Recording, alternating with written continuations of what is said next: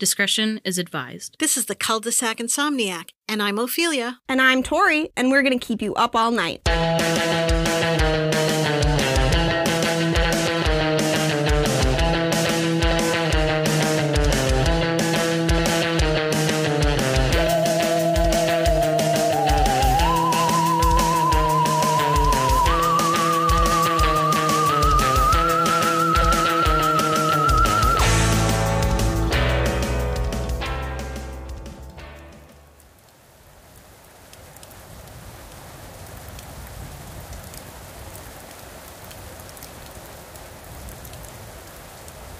Tori! Ophelia!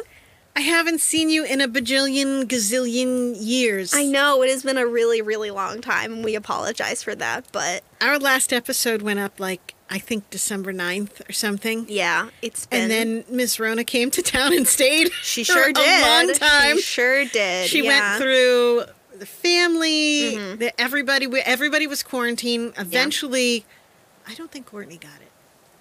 But Courtney is shaking her head. Knock on some wood, Courtney, please. We love you. There we go. Yeah, but I had it. You had it. The kid had it. So many. Yeah. Toodles had it. And everybody had it. And I feel like I didn't really know anybody who had it, generally speaking, this whole time. Same. I feel like our whole circle avoided this thing for 2 years. Yeah. And then came back with vengeance. Pow. Yeah. Which, I mean, I was looking at some of the maps and stuff, right? And, we live in Massachusetts, and it was, a all different color blue. Massachusetts was the one really dark blue state. We could not get around. I feel like because it was really bad in New York, a couple weeks before that, and that just migrated right to us. We held it off for a long time, and I think Omicron was like, that's enough of that. Yeah. I'm coming. Yeah. And so between that, the holidays, and then everybody kept getting it. So then one branch of the family would be recovering, and then another one would test positive, and then we have to quarantine again. And then it would throw our whole schedule off because we only have once a month that we can really just get all our episodes done. Long story short, yes, we are gonna get an episode up, I guess, soon. Maybe February, maybe beginning of February. I'm not sure when this one's going up, but it's been a minute. There may be no January episode. I don't think this one is going to get up in January, but that's okay. That's all right. It was not planned, but that's just fine. But we took a hiatus, turns out. Yeah, an accidental holiday COVID hiatus. So, yeah. It was rough, but I think we just wrapped it up. My son had it. I think he's the last one. I haven't. Yeah. I don't know if there's anyone else. Well, we're not going to say anything. We're not going to jinx her, but yeah, thankfully, I mean, I was vaccinated and boosted, so I had very, very minimal symptoms. Same for my boyfriend, really. We mostly just had kind of stuffy noses, so. John was sick for a couple of days. Yeah. Really didn't feel well. He doesn't get sick very often, so. Yeah.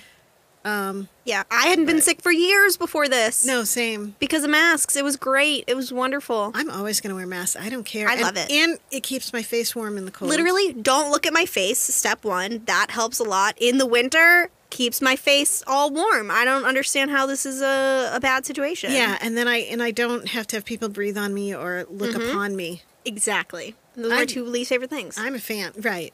I hate people looking at me and breathing on me. Also, I'm okay with not leaving my house. Yeah. So. Yeah, that generally is fine with me as well. I discovered delivery services. As did we all, I think. Yeah. I think that's where all our workers went. 100%. To DoorDash and Instacart. Yeah, unfortunately a little bit, but yeah. Yeah. That's the way it is now. But we're all feeling better and in the same room, and we are no longer ill. Plague afflicted and quarantined. And it's 2022. It is 2020 also. Which is I'm sorry. It's a fake year. That doesn't sound like a real number to me at all. In any way. It's, I was sad about Betty White, man. That was rough. I realized she was 99, but it still felt like she went too soon. She was too young. Yeah. She couldn't make it to 100. That's what really blows, I think. That hurts. Someone said that about her. When you know you've lived a good life when you pass at 99 and people still feel like it was too soon. Yeah, absolutely. So, all right, do you want to talk about something that's not wonderful? Is this a podcast? I don't remember how. How does it work? Because I haven't done it in a long time. I talk, you talk, I talk. Yeah. And then you talk. And then Courtney will record. Yes. Okay, we'll do that. Usually we do between 6 and 8 podcasts before the podcast. Yeah, we did a lot of podcasts, pre-podcasts today. Well, we missed so many episodes of our pre-podcast in the last 6 weeks, right? So we had to, And also we had to have chicken pot pie and we did have to have potato casserole. Exactly, yeah. And then we're thinking about the ricotta pie that we're going to have after this, which is pretty important, I will say, to me as well. Really got to see the finish line, you know what I mean? Yeah. Imagine the goal that you have. We only podcast. We're just in it for the food at this point. Let's be honest. I'm in everything for the food. I have a job so that I can have food. Exactly. I come here for the food. Exactly. We make the podcast for the food. 150%.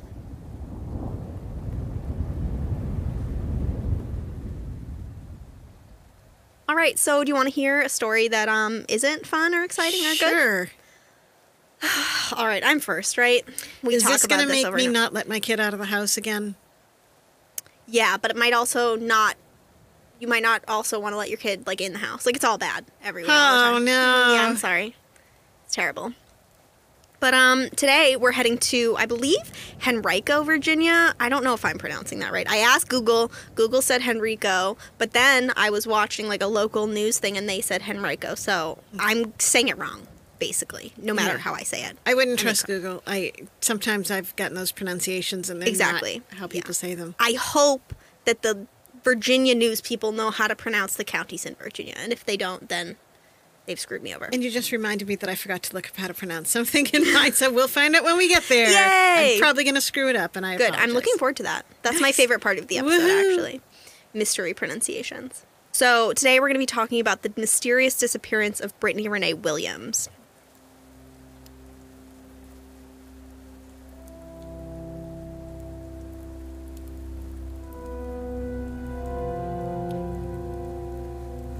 So in 1993, Rose Marie Thompson gave birth to her daughter, Brittany Renee Williams, and just 3 months before, she discovered that she had contracted AIDS and Brittany was born HIV positive.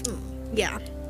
Rose took her daughter to the hospital where they both received treatment for the disease, and that's where the two met a woman named Kim Parker. According to Rose's half-sister, Brenda Martin, Kim pounced on the small family, offering to do anything that she could for them, because she just wanted to help out. I mean, we're 3 sentences in, and you already know, Kim is not, it's not a good situation with Kim. It's not, it's a Hallmark movie, and it's not going to go well. That's pretty much exactly. Or a Lifetime movie. Lifetime, yeah. No, Hallmark means, I think, you have to get back together with your high school boyfriend, and also somehow he's Santa Claus. Right. So that's not the vibes we're going with today. This is definitely more Lifetime situation, unfortunately. But that is kind of my whole side of the podcast. My husband calls it the bludgeoning channel.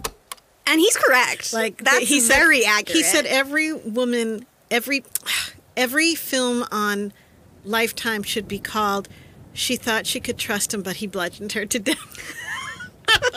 That's so fucked up and so accurate. But sometimes it's a woman she thought she could trust. Sometimes, yeah. She thought she could trust her, but she bludgeoned her to death. Yeah. But first stole all of her money or something to that effect. Yeah. Not great. Not great. So Kim told Rose about her charity that she operated called Rainbow Kids. Rainbow Kids was an independent foster home that Kim ran out of her home okay, first of all, independent foster home, yes. So you just take kids? You just take kids. Independently of any government agency? The money that comes to the kids, most importantly. Yes. So she'd apparently taken in as many as 50 children. I don't think at once. Not a very big house, but I don't fucking know, honestly. So she'd taken in as many as 50 children during the charity's time in operation. And most of the children had serious medical issues or developmental disabilities. So it's all these different kids that have all these different needs that she's taking care of in this group home that she's created out of her own house. In 1996, when Brittany was just 3 years old, Rose decided to take up Kim's offer to take care of Brittany for her, as Rose's own health was deteriorating. Like I said, she had AIDS, so this is pretty common, especially but you during know, this maybe time. after 3 years, if you've known this person, Yeah. you might think, Right. like right away when she met them, but like after Right. 3 years, Yeah. Yeah, and I guess she's playing the long game. she sure was. Yeah. So I guess Brittany, like, during her life, she had been in and out of, like, short-term kind of foster situations. So as Rose's health is getting worse and worse, she decides to just give custody completely to Kim, so she'll be able to take care of her. And unfortunately, pretty soon after, Rose did pass away, which is really sad for Brittany. Kim began collecting Brittany's Social Security and Medicaid benefits, and soon, like I said, Rose passed away. Around the same time, Kim began a publicity campaign for her charity to solicit donations to help the children that were in her care. She then started making upgrades to her home, totaling about $18,000. Weird. Very interesting timing. Which, like, I can see... Okay, if you have a group home operating in your house, I can see that there would be upgrades that you would need to make. Mm-hmm. But based on all the articles that I read, this isn't like, oh, she put in a wheelchair ramp and made her shower accessible. I think she just said, wouldn't it be great if my house was nicer? You know what I mean? Would it be great if I had a spa bath in the master? I think that's kind of the vibes that I'm getting. And I could be wrong, but that's kind of what I understood was going on here. Unfortunately, many people who knew Kim apparently called Child Protective Services about Rainbow Kids with concerns of potential neglect and concern of potential maltreatment of some of the children that were living there. Which is just like, these kids already have all of these additional needs. It frustrates me every time I hear a story where people who know this person are sounding the alarm. Yep. And no one does anything. So unfortunately today, the findings of any social services investigators were marked confidential and have since been destroyed. So it's impossible to say exactly what it may have been like for the children that Kim took custody of. Not good, I'm going to guess. Yeah, I mean, they're on this podcast, so. They're on this podcast, so definitely not good at all. Because it seems like she was really just taking their money and then being like, well, you'll be fine. I feel like that happens a lot in foster care, even in the not independent ones. Unfortunately, I think that you're right, which is awful, awful, awful. Like, these kids can't even have their regular needs taken care of, you know what I mean? Never mind everything else that they already have going on. It's really awful. Brittany's Aunt Brenda continued to visit her at Kim's house, where she said she was still a very vibrant child, though the situation at Kim's was not great. She said that while the house looked nice enough on the outside, the inside was a different story. It was just a mess. It was not clean, Brenda said later. Which is, that's a rough situation for those kids to be in. Brenda also said that at just 7 years old, Brittany was acutely aware of her illness. Once, when Brenda was visiting her, Brittany cut her hand on a plate, and Brenda offered to help, but Brittany declined. She said, "No, you can't do that because of the blood. I'll take care of it." So really young to have this kind of awareness, you know, about the fact that she was HIV positive, which just is so difficult, I can only imagine. In August of 2000, Kim called Brenda and told her something shocking. She said that she couldn't handle Brittany anymore, and that she was apparently flirting with men who were coming to work on the house, which she's 7 years old. Mm-hmm. This is not, there's no way that this is happening. Like, this is clearly just an outright lie. Yeah. Kim apparently told Brenda she's going to be like her mother. She also told her that Brittany had lived longer than she had expected her to live, which is like the absolute fucking grossest thing I've ever heard to say about a 7-year-old child that you're taking custody of to take care of her because her own mother couldn't do it because she was sick and passed away. Like, really, really awful. Since Brittany was too much, Kim told Brenda that she would have to adopt her, or Kim was going to send Brittany away to live with 2 women in California, Linda Hodges and Kathy Evans. Brenda said she would watch Brittany more often, but with 3 kids of her own, she wouldn't be able to adopt her. And Kim apparently said, well, you're too late, since she'd already sent Brittany to California, but wouldn't give Brenda any other information. Brenda asked to still be able to keep in touch with Brittany, but Kim refused to give her the contact information for Linda and Kathy, so very sketchy already. Yeah. I need you to adopt her. No, I can't. Well, good, it's too late. She already lives in California. Right. That doesn't make any sense to me. I don't understand. Brenda then tried to go to Kim's house to talk to her about Brittany's whereabouts, but no one answered. She continually tried to call Kim, but got no response for that either. That fall, Brittany didn't show up to school. Kim was then arrested for truancy, but when she told the judge that Brittany had moved in with relatives and Kim was no longer taking care of her, they dropped the charges. I mean, nobody says, that seems like something you shouldn't just be able to do. You can't just, like, pass kids around. Like, there's laws, custody. That's not how this stuff works. But why didn't her Aunt Brenda call the police and say, hey, my niece is missing? You know what I mean? Like, she's a little bit... Yeah. I got my questions about her, too, because you're a relative. You might be able to. Yeah, I'm not really sure. Because then someone will make me take her and take care of her. I don't know. It seemed like nobody in this situation was really, like, super capable of that. You know what I mean? Yeah. It just seems really tough for everybody in this family, which is really unfortunate.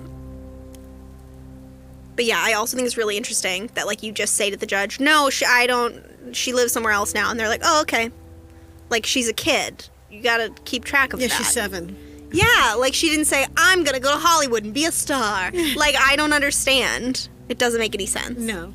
According to Kim, Linda returned with Brittany Christmas of that year, and Kim paid her $3,000 cash to keep Brittany, and then she mailed her another $5,000 later, but claimed that she hadn't heard from either Linda or Brittany after that. Which is, you're just selling kids? That's fucking weird. Like, I don't understand. Like, or you're paying somebody else to take your kid? Very, very strange. I don't understand it. The following year, Kim was apparently supposed to bring Brittany for a paternity test, and when she didn't, she was summoned to court again. Once again, she told this judge that Brittany was now living with relatives, and it seemed like no one really followed up with it again. They were like, okay, that's fine. Like, that's no big deal. Even though it seemed like it's clearly still on record that Kim is the one who's supposed to be taking care of Brittany, even though this happened a year ago. Yeah. And yet, nobody cares. It's really frustrating. And what's possibly the most frustrating is that Kim continued to receive Brittany's $500 monthly benefit check from the Virginia Department of Children and Families until the following summer, using the money to further renovate her house. So she's still taking these checks for Brittany, but nobody knows where she is. Nobody's these hearing other from people her. Supposedly have her, and she's not even sending the money there. So it's like just in like these weird lump sums. It doesn't make any sense. Then in 2003, now 3 years after Brenda had last seen her niece, a newspaper reporter decided to do a follow-up story. And when Kim told her the same story, Brittany doesn't live here anymore, the reporter decided to finally do the same thing and alert social services. So this is the first time somebody is saying, like, this is fucked up. Like, somebody needs to be doing something about this. Well, that happens. I know we did a story when we first did the podcast way back in, like, the teens or whatever, and it was a reporter who found out the information. Like, the police didn't want to hear about it, the law enforcement. And there was a story recently, ESPN, a college student 15 years ago was murdered. And the family and the friends were saying, we're pretty sure we know who did it. And they were trying to get help. The police didn't investigate. They closed the case. They said, we can't figure it out. We don't know. ESPN did an investigation last year and gathered all this evidence to prove it was one of his teammates, interviewed people, gathered all this physical, and sent it to the police department and announced on ESPN that they had done this investigation and forced them to reopen it, and the guy got arrested. That's so infuriating. It is, but like reporters, people bash, but they do like real investigative work. Yeah, investigative, like they are not messing around, and the work that they do is really impressive, I think. And I know law enforcement, they've got a lot going on, but I mean, missing kid though. That's why his parents are paying taxes for that reason. Yeah, that's what you're supposed to do. Exactly. So, yeah. You should be embarrassed that it took an ESPN reporter to do your job for you. You really should. 15 years later. Absolutely, 100%. Yeah, that's really frustrating. So this time, a judge ordered police to actually open up a case to investigate what had happened to Brittany Renee Williams. Shocking. But now 3 years later, they say it's the first 24 or 48 hours or whatever that are the most important, especially with a missing child. Well, this is way more than that. You know what I mean? Like, she could be literally anywhere in the world at this point. Kim did nothing to help the investigation, surprise, surprise, and was held in contempt of court for 20 days for not telling the police where Brittany was or producing her in court, which is what they wanted her to actually do. The Henrico County Police tracked down the 2 women whom Kim had claimed had taken Brittany in California, but the 2 women, who were volunteers for Rainbow Kids, Inc., had planned to have Brittany come visit them, but she disappeared before the scheduled visit, so it had never happened. So Brittany did not go to California to stay with them, clearly. So at somewhere Kim is not telling the truth. We know that much. Then there was a nationwide search for Brittany, but by now, like I said, she'd been missing for 3 years. A neighbor of Kim's claimed that she had reported her twice for abusing and or neglecting specifically Brittany, not even including whatever had gone on with all the other kids that were staying there. The police got a search warrant to search Parker's home, citing the possibility of child murder, abduction, and child neglect. They brought in cadaver dogs to try to find the evidence of Brittany's body, and even went so far as to dig up Kim's entire yard and her septic tank, but didn't find anything. They said it's just dirt. But I mean, finally they're actually looking for Brittany, like genuinely, but after so long, I mean, a lot of evidence probably would have disappeared if something had happened in the house. They were specifically concerned that Brittany's body might have ended up in a concrete slab, but no evidence of her was ever found.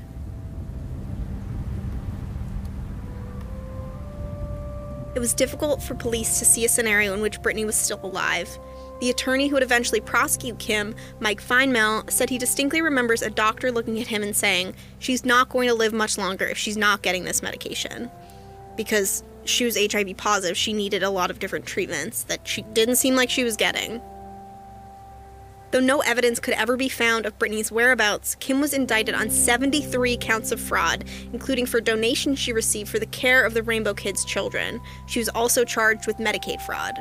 Kim had received over $16,000 in Social Security payments that were meant for Brittany, and that was only after she had told Brenda that Brittany wasn't staying in her care anymore. Never mind all of the money that she got when Brittany was still living with her. But honestly, not to shift the blame, I don't feel like Brenda did anything. Yeah, I think it's hard to know exactly what the scenario was with Brenda, and like, I'm not sure. I would hope in that situation your aunt would help, you know what I mean? Or call somebody and say, look, this is, and she just sent my niece, can someone find out if that actually happened? Right. Yeah. And where they are, because it seems weird to me that you're getting paid to take care of a child and you just shunted her off somewhere and her only living relative can't know where she is. Right.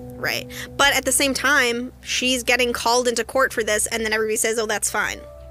You know? So I'm not sure, even if Brenda had done more, and maybe she did. I'm thinking maybe if somebody else... Yeah. I feel like sometimes the powers that be care as much as you make them care. Like if nobody else cares, we don't care. We got other stuff to do. Yeah.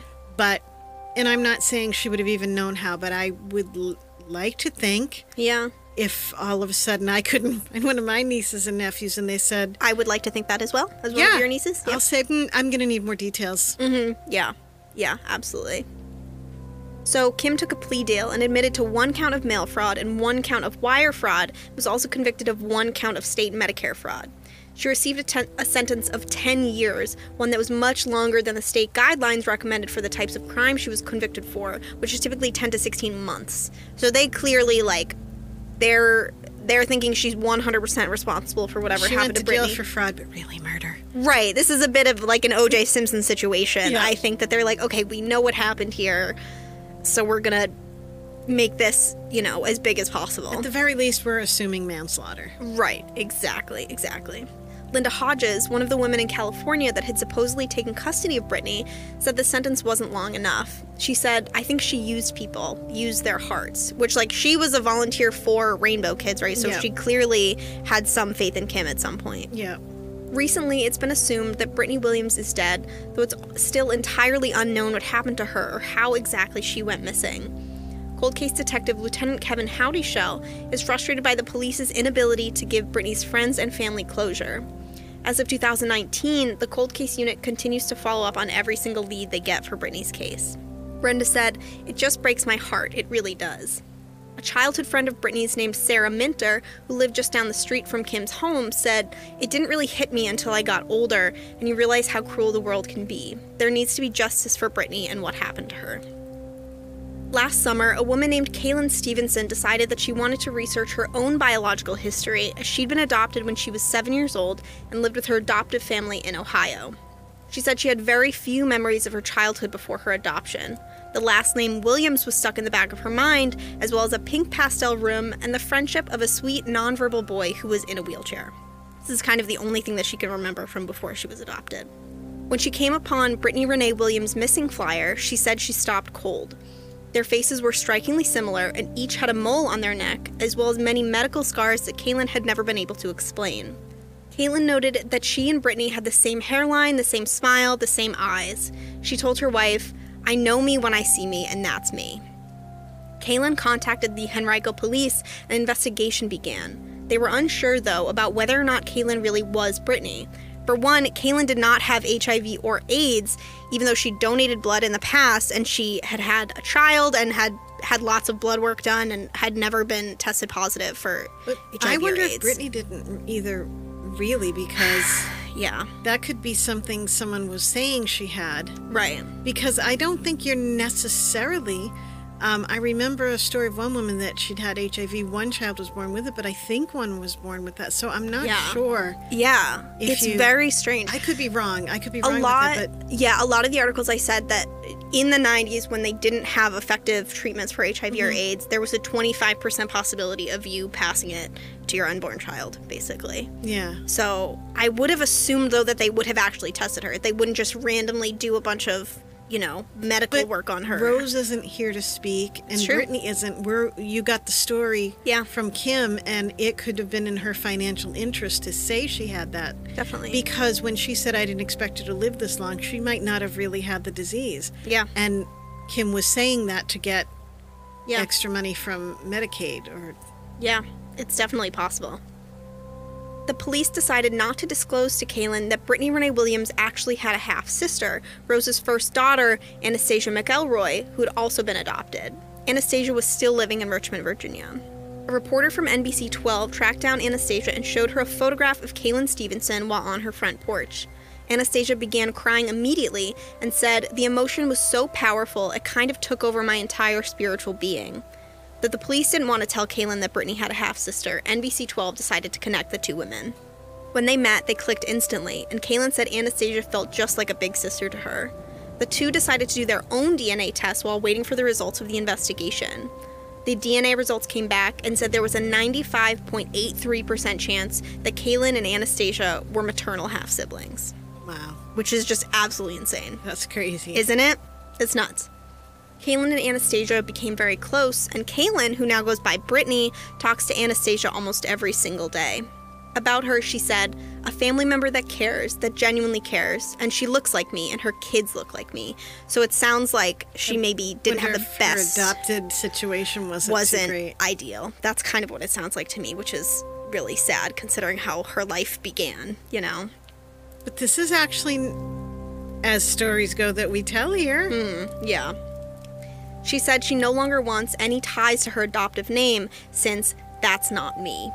I feel like if your adoptive family had been good to you, you might maybe want to go by the name Brittany, but you wouldn't be opposed to keeping the family name. So I feel like, or have your sister call you Brittany and your family call you. I feel like it must have been a bad situation, because if I found out today I was, that the people I thought my parents weren't my actual parents.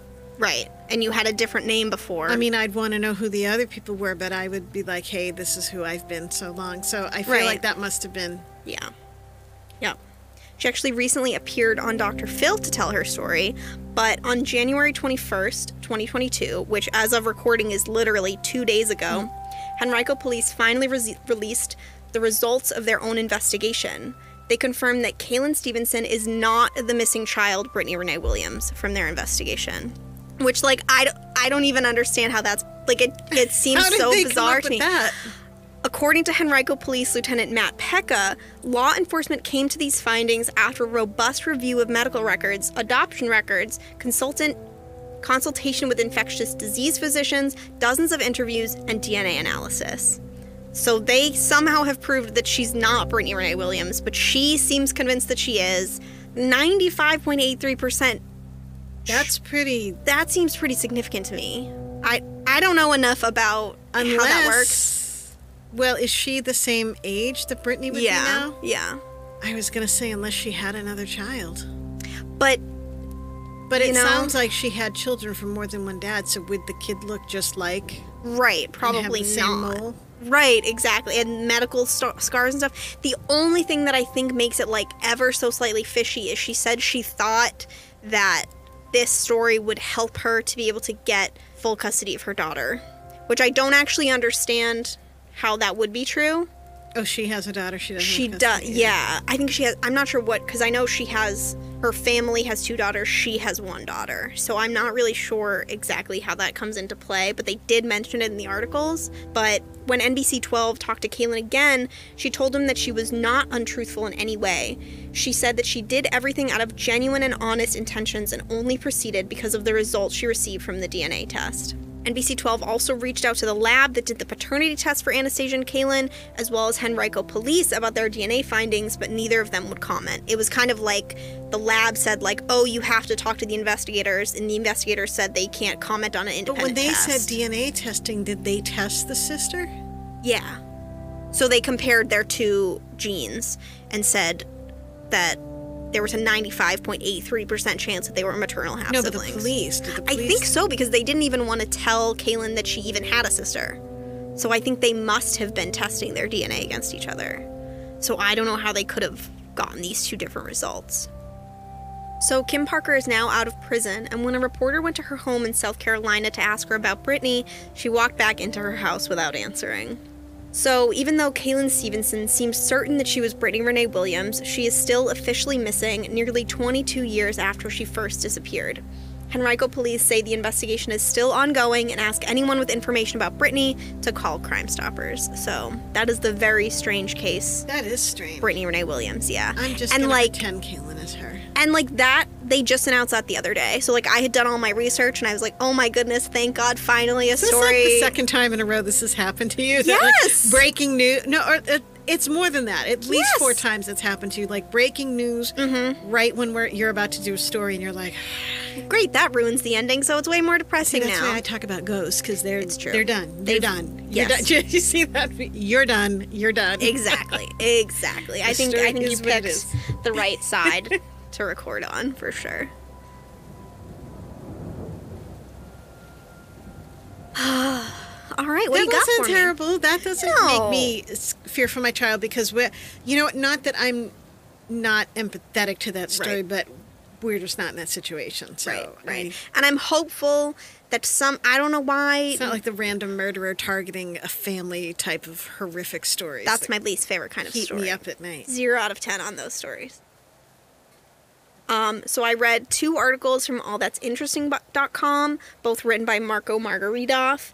3 NBC 12 articles, all of them written by Kelly Avellino, an Insider article written by Lauren Frias, an article from the AP by Justin Bergman, and the article on Brittany Renee Williams from the Charlie Project. Okay, now my half is done. So, I've ruined a lot of things. Mm-hmm. That's like, we should actually have called this podcast Ophelia Ruins Stuff for You. That you thought would be fun, but now it isn't.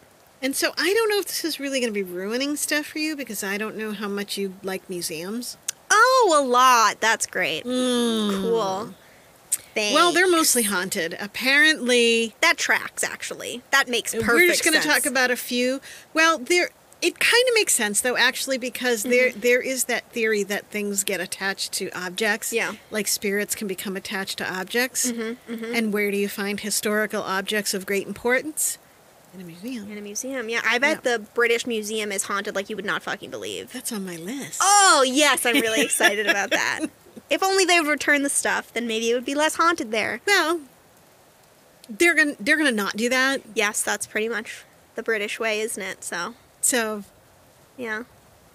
No, it just reminds me of we were talking about Bo Burnham and his song about how hard it is to be a white guy. It's so odd. And one of the lines is, we had all the land and the money and we still do, but it's not as fun. Yeah, exactly. So, that's the British Museum. And that's pretty much how it is. It's like, we still have it all, but like people are really upset about it now. Yeah, now they like tell us that they don't like it. That hurts our feelings. We don't care for that very much. We're not giving it back, to be clear. We're keeping the stuff. The only reason they don't have the pyramids is because they're too heavy to move. That's it. Didn't they have, like, Ramses, the statue at one time? They have huge portions. I think they gave it back. Did they give that one back? I don't know. Only if there was a curse put on them or something, probably. Okay, so we're going to talk about some museums that are haunted. Well, if they are people that are who haunted, are haunted. by whom. Mm-hmm, mm-hmm. And the first one we're going to talk about is the Metropolitan Museum of Art, also known as... I've been there.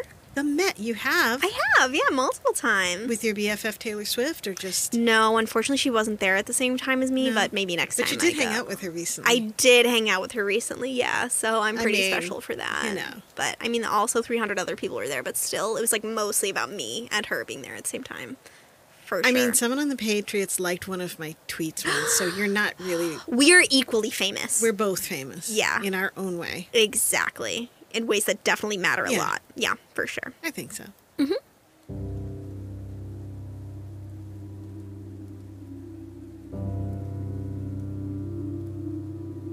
Paranormal experts Dr. Pete and Dr. Stu. Dr. Pete and Dr. Stu? I mean, they just call themselves paranormal doctors. It's not real name. They're not actual doctors, to be clear. The funniest names I've ever heard. Okay, your story can be done now. It has peaked. They're ghost doctors, Tori. Still funny. I feel like you're not taking this as seriously as... I'm not. The subject matter. If you're called Dr. Pete and Dr. Stu, I just can't... Where's Dr. Phil? You know what I mean? Like, it's just too good. Anyway, these professional ghost physicians... Well, they're probably not physicians. They're probably ghost PhDs. I'm just imagining them trying to put, like, a blood pressure cuff on a ghost. It's not working that great. Can't imagine why. Say, ah. See, we can't really do this in my stories as much. They're way less funny. It doesn't land the same as when you make fun of a ghost doctor. Sorry. Okay. Pull yourself together. I will eventually stop making fun of every single person in your story. It just, we'll see when. Anyway, these two professional paranormal investigators have made numerous visits to the Met equipped with essential, of course, ghost hunting gear. It's the only thing I bring when I go to the Met. As opposed to the non-essential type. Of course, The essential type includes EVP monitors, dowsing rods. Sure, yeah. And, that's it, okay. Okay, all of the two things, yes. EVP meters and dowsing rods. Great. Do you think they have them in a backpack, and then when you get to the Met, they make you wear your backpack backwards so that you don't accidentally hit anything, and it's just two nerdy Dr. Pete and Dr. Stu with their backpacks on front? I want to know where they got their PhDs. That's what Me and too. in what? Was it something.com? Ghostology.com. You know? Ghost University. My degree in ghostology. Yeah, that feels right to me. So over the years, they keep calling them the doctors. Maybe they are real doctors, and maybe we shouldn't be making fun of them. Maybe they're real doctors, and they're like, you know what? I know we're $200,000 in debt and make a lot of money at these careers, but living people suck. They sure as hell do. So let's go talk to dead ones. Who probably also suck sometimes. Yeah. And that's the thing, too, when people talk about the shitty things ghosts do and their hauntings, I'm like, well, have you met people? Literally, though. I mean, why would they be less shitty? Have you listened to my stories? You know what I mean? Like, they're doing effed up stuff alive. Yeah. Why would they not do it when they're dead? Exactly. Who we are. Way harder to catch them. That's who we are, folks. 100%. So they've captured some spine-tingling sounds coming from the galleries. And in 2013, on a ghost hunting expedition with the Observer, the article where I got the article, the doctors seem to have channeled a spirit in the European Sculpture and Decorative Arts wing. Elsewhere in the museum, at the Henry R. Luce Center for the Study of American Art, the phantom of a young girl has been seen running up and down the halls, giggling and chattering, giving unexpected frights to art historians and curators because it's creepy. Yeah. Little ghost girl. Of course it's creepy. Also, that sounds like if it's just the curators and historians, like the museum is not open. Yeah. So there's just a little girl running down the halls when only people that work at the museum are there. So, no thank you. According to museum lore, she's believed to be the daughter of a long-ago employee. The Cleveland Museum of Art in Cleveland, Ohio. I have not been there, with or without Taylor Swift. Well, you want to know who has been there? Yeah. I'm about to tell you. While curators were busy finalizing the installation of the Cleveland Art Museum's 2015 exhibition Painting the Modern Garden, Monet to Matisse, the famed Impressionist painter of water lilies himself, Monet, because I love Monet. Yeah, who doesn't? Appears to have paid an unexpected visit. On the balcony overlooking the gallery stood a man with Monet's characteristic salt and pepper beard and a bowler hat. Aww. A photo of the figure was snapped by the museum's Director of Design and Architecture, Jeffrey Streen, showing the illusory artist just above a strikingly similar vintage photo of Monet. Wow. So they got a picture, but I couldn't find that actual picture, which is... Damn it, I want to see that so bad. I would just show everybody that picture if I had that. That would become the exhibit. That's my new picture. Exactly, 100%. The Cleveland Museum claims the sighting is the real deal. Soon after the story emerged, Caroline Guskett, communications director for the museum, asked the Cleveland Plain Dealer, what are the chances someone looks like that and happens to be at the museum the day we're finishing the installation, although prank level mage 1 bajillion, yeah. 110. That is a master prankster. Yeah. Actually, have you seen, there's like a series of photographs, I'm sure multiple artists have done it, but of like people at museums Modern people who look just like they're... That is so interesting to me. Maybe this is that. Besides Monet, museum visitors from the afterlife have included the former museum director, William Mathewson Milliken, spotted sporting a tweed jacket and wandering the oldest sections of the museum. Again, ghost job. Why are we still working in the afterlife? I don't even want to work after hours. I don't want to work in this current life, No. the now life. It's a burden. It really is, yeah. Once again, I only really do it for what the I food. want to do, because I started streaming on Twitch. Woo! I love to play Sims. Yes, and me I too. thought, let me play Sims and inflict this personality on others. Right. Not just in the audio format. So basically, all I want to do is eat, have a little wine, stream my video games, do the podcast. I would watch sports. like that exact. I know you don't want to watch sports, but pass. All the other stuff I will absolutely do. But if someone said, of the things you could just do this stuff and not have a job, but you can't watch sports, then I would, under those circumstances, I'd say, okay, well. I would say, where's the con part of that? Where's the downside? The downside? Oh, no. I cannot watch the sports. I can't watch grown men play sports ball. Darn, I hate that. I love sports ball. Yeah. No, I think that is also my dream life. A likeness of the subject of Jacques-André Joseph's portrait of Jean-Gabriel Dutil at the signing of the Treaty of Vienna has supposedly been seen gazing at his portrait. Oh. So that was a very long way to say Jean-Gabriel Dutil has been seen looking at his own picture. Gotcha. Museum of the Albemarle, Elizabeth City, North Carolina. It's not the new museum building itself the place hosts to otherworldly denizens. It's the transplanted Jackson House, according to paranormal investigator Mark Anderson of North Carolina Paranormal Research. He told Mental Floss he was first drawn to the site because of some of its antique items. The museum owns several possessions that once belonged to a young woman who was murdered in Elizabeth City, and the crime was never solved. It's number one way to get a ghost, actually. Yeah. Anderson suspected there might be some foundation to rumors of the occult in the area. He explained that Jackson House was first constructed back in the 18th century by a North Carolina family named Jackson. That tracks, Makes actually. sense. So far, I'm understanding. It was dismantled and moved to the Albemarle museum site, but I'm not sure why. And that's where what Anderson described as the major event of his investigation occurred. During a walkthrough in 2013, one of his investigators felt a light prodding. When she asked if there was anything she could do to assist the spirit, the response came back in a man's deep tones, "Get out." Okay, well, I can do that for and you immediately. And that's where that story right ends, because I can't imagine why. I can do that. Oh my goodness. Bye. I wonder if they just moved it to the museum to become, like, basically an exhibit of a house at that time. Yeah. Like, I know they do that, like, I know you can go and see, like, the little red schoolhouse that's from Little Mary Had a Lamb or whatever, and, like, it's in a different place than it used to be, but it's part of, like, a bigger... There's a place up in Portsmouth, New Hampshire called Strawberry Bank, and those houses, I believe, are authentic, like 17th century homes, but I think they were moved to the spot, or at least some of them. I don't think kind of a lot. They all which were. is mind-boggling to me that you can just pick up process. a house. Yeah. I know where I went to school after I graduated from college, they built a new, like, physics building, and there was just brick house there, and they picked up the brick house, moved it somewhere else, built the whole new building, brought the brick house back, and attached the two buildings together.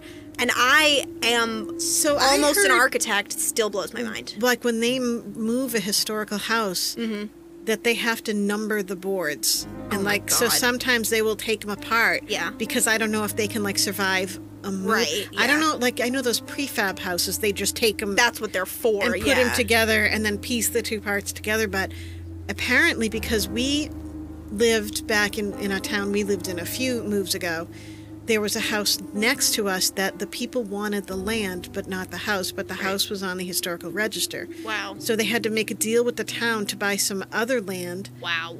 And move that house. Wow. You must really want that land. Yeah. That's nuts. Yep. So they moved it, and they had to kind of, like, number it and take it apart and reassemble it in the other location. That's bonkers. That is bonkers. That I can't imagine. That's crazy. And I almost feel like the city said, yeah, okay, you can do it if you can do this. And they were like, okay, because most people would be like, no. Weirdly not worth it to me. No.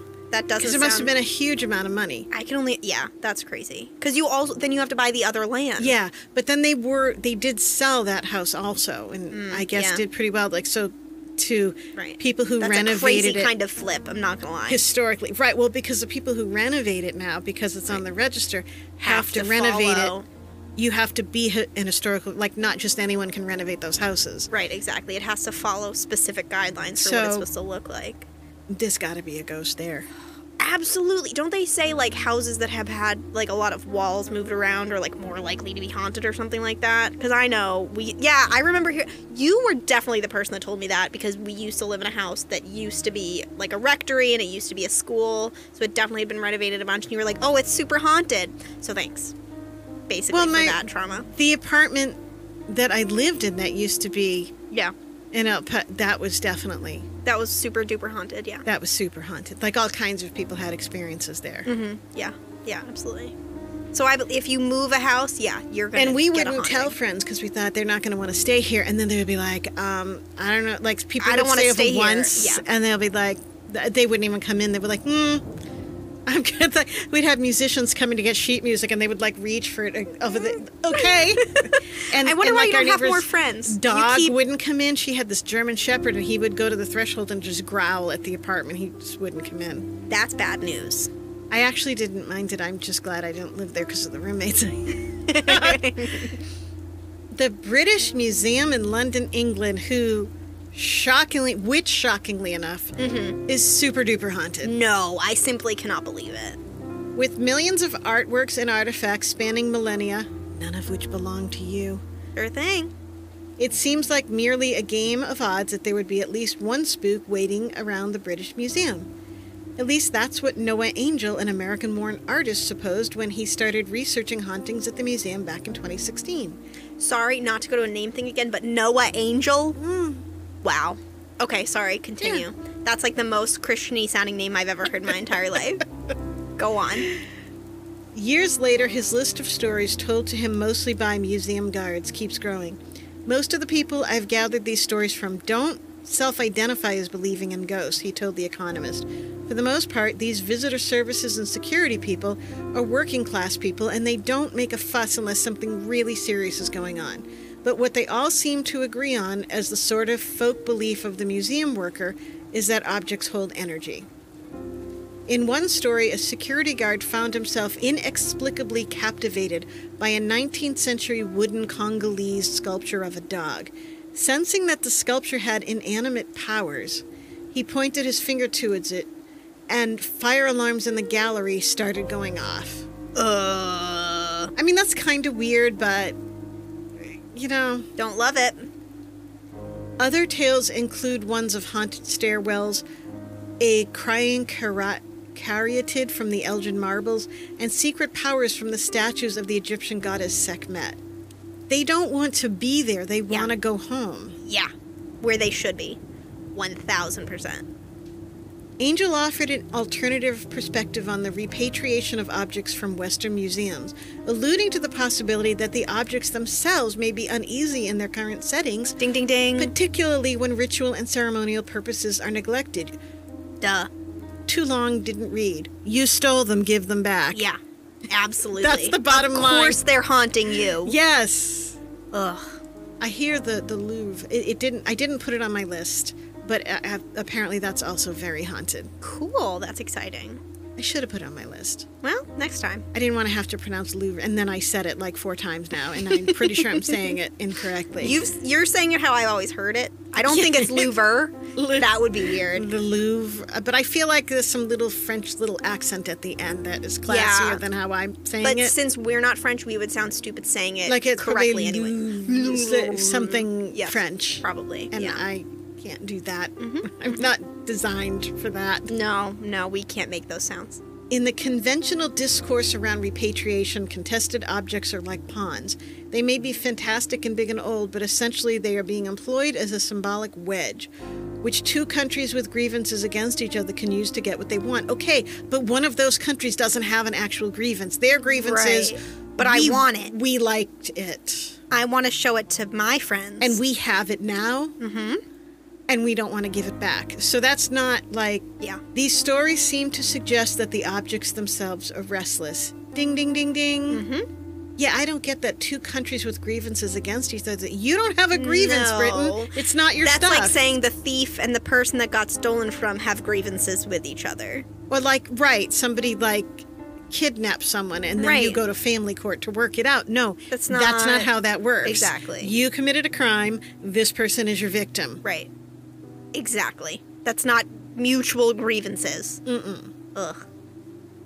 I have a bunch more stories here, but I'm getting the wrap it up sign from Courtney because she's kind of mean. I don't know if you've never met her, but like she's lovely, but she's kind of strict. She's deleting everything that you're saying. She's very strict. For some reason, she doesn't. Stop button. She hates it when we record for 6 hours. So I'm just going to pick the best of my remaining stories, of which I have like 6 more. So I'm just going to pick one because we're going to be here all night. And it's not necessarily the scariest, but it's about the coolest person. So I just want to talk about her. Yeah. And it's the Morris Jumel Mansion in New York City. Oh. In the northern stretches of Manhattan lies the Morris Jumel Mansion, a mid-18th century federal-style home that sometimes hosts art exhibits. Along with the home's era-specific furnishings comes one apparent, epic-appropriate apparition, Eliza Jumel, Aaron Burr's widow, who lived in the home when she died in 1865, then one of the richest women in New York City. Good for her. In her day, Jumel was known as a very shrewd businesswoman. Mm-hmm. She must have been really old when she died. Yeah, well, wow. She was born in a brothel as the daughter of a prostitute. Oh. She ascended to the height of American society, and gossip was always at her heels because she worked her way up through marriages and things like that, and she gained power and she gained wealth, but she was known to lie and be manipulative. Now, I'm going to say, through the lens of history, it's possible she wasn't a manipulative liar and was portrayed that way because she was a successful, shrewd woman that people couldn't... That simply is not possible. Right. It was just a character assassination. But she clearly was no one's fool. Right. And was a tough person, and it is true that she was born in a brothel. Right. And she was rumored to have murdered Burr. Oh, shit. Yeah. For his money, because he did die under suspicious circumstances. And Hamilton Part 2. Right, and so did her first husband. Their divorce was meant to be finalized on the day of his death. So, of course, if the divorce got finalized, she probably wouldn't have gotten everything that she ended up with. Suspicious. Her first husband, too, died under suspicious circumstances when he fell on a pitchfork in their basement. Okay, I'm sorry. That does not sound accidental to 17 times. No, I'm just kidding. I just added that. He fell into my knife. He fell into my knife 10 times. Following her own passing, Jumel's ghost stubbornly wouldn't leave the house. In 1921, the Daughters of the American Revolution held an auction to rid the oldest house in Manhattan of any trace of its former inhabitant, Eliza Bowen Jumel, once the richest woman in America. Jumel was not the chaste ideal of a colonial woman typically beatified by the Daughters of the American Revolution. I've seen Gilmore Girls. This all sounds right to me. Yep. There were stories about her being a kept woman in a Providence brothel, abandoning an illegitimate child, feigning death to trick Stephen Jumel into marrying her, which I'm not sure how that would work. He had a thing where he would only marry ghosts? What? I don't know how that would work. I'm see curious. Feigning illness, but death? I died. Now you have to marry me. That's I'm not weird. Sure. And being kicked out of France by Louis XVIII himself. Well, like literally kicked, like with his foot. I feel like I'd like her. I think we need to have a Hamilton level story specifically about Eliza. Just about Eliza. Yeah. So the DAR attempted to erase her 55-year tenancy at the mansion. Bet that worked out well. Washington Heights by renaming it Washington's headquarters.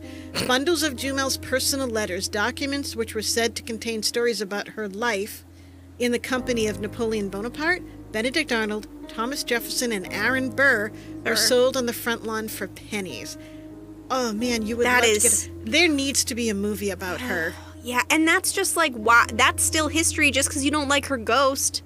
And you don't like that frustrates me. And this is in the 20s, like it was already history. It was already history. If you didn't want them there, at least hand them over to some museum and the say, Library of Congress, I don't know. You might not have liked her, but she's talking about people who were kind of integral to the founding of the American. I think she sounds cool, and I bet most of the stories about her were just attempts to destroy her character because she was probably and even tough. if they weren't, like that's still important history. You know? But I mean the part about her murdering. I mean that if that's true. But not great. But Aaron Burr killed Alexander Hamilton, so whatever. You know. Play stupid games, win stupid prizes. That's what they say. So what do you think about my stories of haunted museums? I got a lot more. Yeah. I'm gonna put, my sources. I'm going to put the links up, and you guys can read them. And I only picked a few. There's a ton more because, as we discuss every time we do an episode, every square inch of the place is haunted. Of course. Haunted top to everywhere. bottom. Yeah.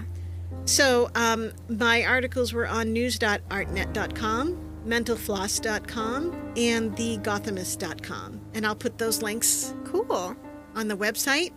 Awesome. Well, thank you very much. I like those stories. I'm glad none of them were museums that are like near my house or something because that would bum me out. I'm pretty sure those are also haunted. They're super definitely haunted. Yeah. No, actually, I think there's a place near my house that I know is haunted. So maybe not the Museum of Science, but I bet the Museum of Fine Art is haunted. Oh, wicked! The Isabella Gardner Stewart Museum. That place is haunted. There's no way that place is not haunted. It's very cool there. Yes, very cool, famous. Paintings, very beautiful. Stealing situation happened there. But, definitely also haunted for sure. Everywhere is. I mean, I think most of the country is haunted if we talk about in the world, so. Yeah. Got a lot of ground to cover, actually, is what we're saying. Because we're always doing shit. It's always something with us. Once again, shitty in life, continue to be shitty in death. Annoying in life, continue to be annoying in death. Afterlife? You just go and you're just a ghost, but you're just staying around here. There's no other thing. That might be boring, but it might be better than, hell. It would be boring, but I would just be, in theaters all the time watching movies. That's true. Free, and then hanging out at beaches. It would be less boring now. I feel like a lot of, really cool, fun places to hang out are not as haunted. Maybe they are, and... The ghosts are just having so much fun. Why would they bother doing all the haunting stuff? We'd just be having ghost parties, hanging out. I'd just be hanging out in pretty places. I mean, you don't have to shovel snow. Probably not, yeah. Unless that was your Unless job. That's your ghost job. Yeah, that could be your ghost job. I don't know. I'd love to find out in a long time. I don't want a ghost job. I don't want a ghost job either. No. Not even my real job. What if you have to pay ghost rent? That'd be fucked up. That would be... What if you get to the other side... And it's just... You don't have your quarter under your tongue or whatever the hell? It's just capitalism. That's how it's run. Let's be honest. Probably is. Bad news. Hate to tell you. God damn it. I hope it isn't. So angry. I'd be really pissed off. But, Yeah, I think that's all we have for this week. Ending on a downer with yours, which we don't we'd have had do. more, but you know who. Exactly. A certain somebody doesn't want to edit 48 hours of footage for one episode. It's really bizarre. Ooh, I have to work. I go to class for and free eat sometimes. All right. If you enjoyed this episode and want to be part of the conversation, join our social media community on Facebook and Instagram at Cul-de-sac Insomniac, Twitter at CDSI Pod. If you have a story you'd like us to cover or an experience of your own you'd like us to feature on the podcast, let us know at culdesacinsomniac@gmail.com. If you follow us on Apple Podcasts, give us a 5-star rating and a good review. Say something nice about us. It makes us feel good. It helps with the algorithm. And you can go to our website at culdesacinsomniac.com where you can read our show notes and listen to the podcast. And you can sign up for our newsletter. Thanks for listening. And we'll see you next time. Bye. Bye.